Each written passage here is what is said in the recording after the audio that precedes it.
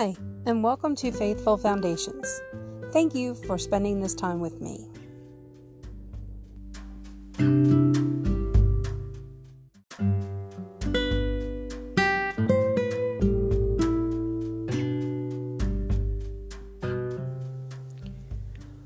The wise woman builds her house, but with her own hands the foolish one tears hers down. Proverbs 14:1. When her kids were home from school, Dana felt like she spent the entire time nagging them to do their homework or chores. More than once, fights broke out and she spent her afternoons arguing with her children.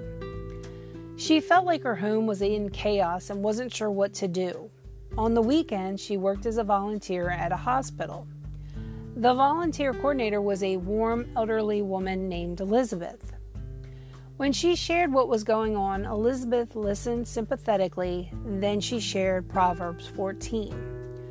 Someone once told me that every day a woman either builds her house or tears it down.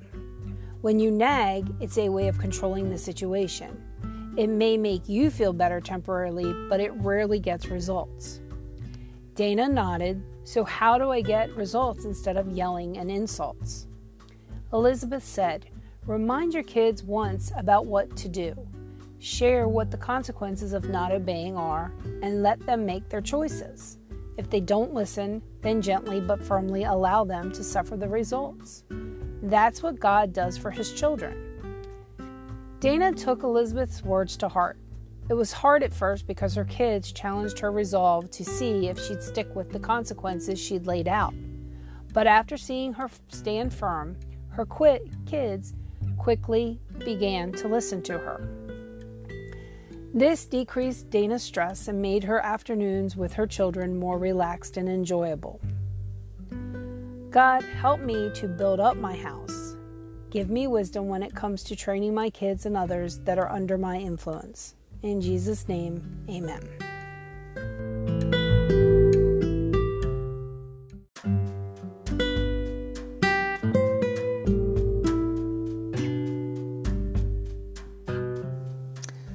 I hope today's reading has brought you closer in your journey of faith.